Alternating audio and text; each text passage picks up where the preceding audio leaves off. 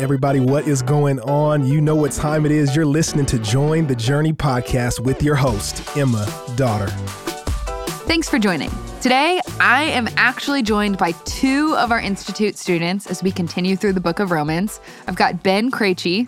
What's going on, y'all? And Ben is actually in the podcast studio every time we record. He helps read through the scripts beforehand, mark down edits. He keeps this thing running. You know, just check for heresy. Yeah, that's why he's here, really. And then we've got Carrington Sladen. What's up, guys? And Carrington, where are you currently placed in the Institute?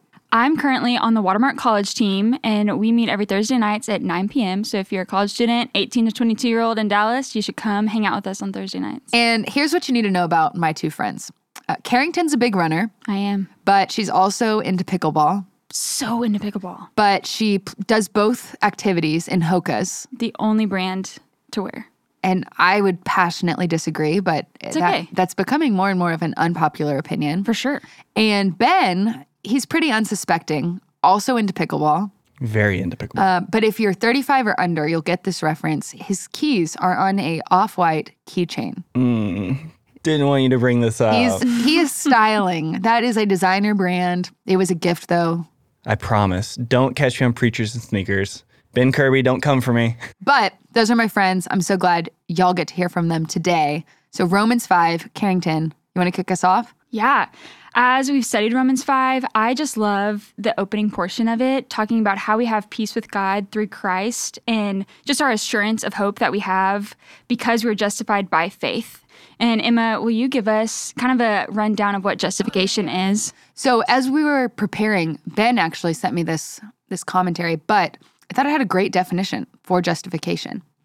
And it says this: justification is an act of pure grace. Many ministers actually stay away from the topic of grace because they are inwardly afraid that congregants might misinterpret the message and cheapen grace by thinking that God somehow justifies sin. But true grace says that God justifies the sinner. It means that even though we sin, God sees us as righteous. We're right before God. That's good. And Romans 5:1 says, therefore, since we have been justified by faith, we have peace with God through our Lord Jesus Christ. And as a Christian who no longer lives under the fear of judgment, but we get to have peace with God. And that just brings a lot of hope to me of having a faith and allows me, even in times of suffering, I get to rejoice because I know that I'm rejoicing not only in a future glory, but in a present trial and suffering, not because trials are pleasant by any stretch of the imagination, but because it's transforming me to be more like Christ. And that is all we can ask for. That's so good. I used to think when I read Romans 5, that beginning part about sufferings producing endurance and endurance character hope, I used to think that suffering specifically meant persecution for your faith. But actually the Greek word there can mean that, but it really just means in general when bad stuff happens. When bad stuff happens, we can ultimately have hope produced in our hearts if we're in Christ. So good. Ben? Yeah. What you thinking? What I love about this last part of chapter 5 is we've gone through this whole process of Paul walking us through justification by faith and kind of making a case for it. And he ends it with this awesome conclusion of talking about Jesus, who is a new type of Adam. And he ends it with really sometimes a hard passage to understand, but with this idea of the restorative effects of our justification. And he says kind of 5 separate times, therefore... Hang on. I'm going to pause you. Yeah. Okay. So you said this new Adam. Give me 2 sentences. What does that mean? When Paul introduces us to a new Adam, what's he talking about? Yeah. And so in the later parts of chapter 5, we get this kind of conclusion to these first 5 chapters of Romans where Paul is really creating a case for justification by faith. And we get this beautiful image of the restorative effects of justification. We get this through looking at the effects of Adam's disobedience and then this new type of Adam, which is Christ, his obedience. And it's summarized in a line in verse 18, therefore, as one trespass led to condemnation for all men, so one act of righteousness leads to justification and life for all men. So now we have this kind of a flipped of script that by one man, Adam, through his sin, brought sin into the world, that we see through Christ, he kind of fixes the effects and the destruction that Adam brings.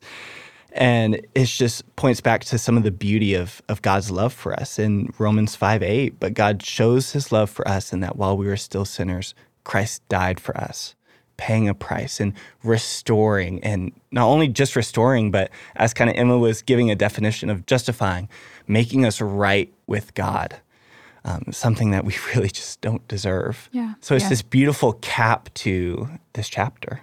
And I think Romans 5's really helpful because you said something interesting, like first Adam, the Adam we read about in Genesis, Adam and Eve sin, people mess up like our life, right? Life gets really hard when sin enters the picture. And then Jesus, the new Adam, shows up on the scene, and you use the phrase, he fixes it. But then there's this reality that we still live in a broken world. And I love, Carrington, what you shared about the beginning of this chapter, that in this world, like, we're going to face hard stuff. It's going to be hard. And that doesn't negate the fact that we can find life in Christ. In that Romans 5:8, God shows his love for us, and that while we were still sinners, Christ died for us.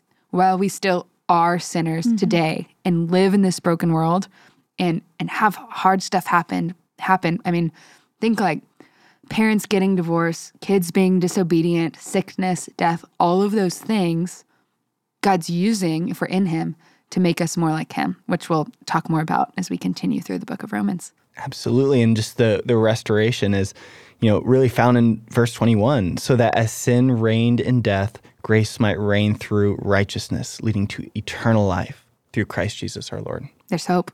There's hope. Praise God. So good. All right, well, I think that's all we've got time for, but I am so glad we're on this journey together. Hey, we want to thank you for listening, and we hope you enjoyed the episode. Did you know that you can help support Join the Journey by rating and reviewing this podcast? And if you're willing, we'd love it if you subscribe, because the more you download, the easier it will be for new friends to find the podcast.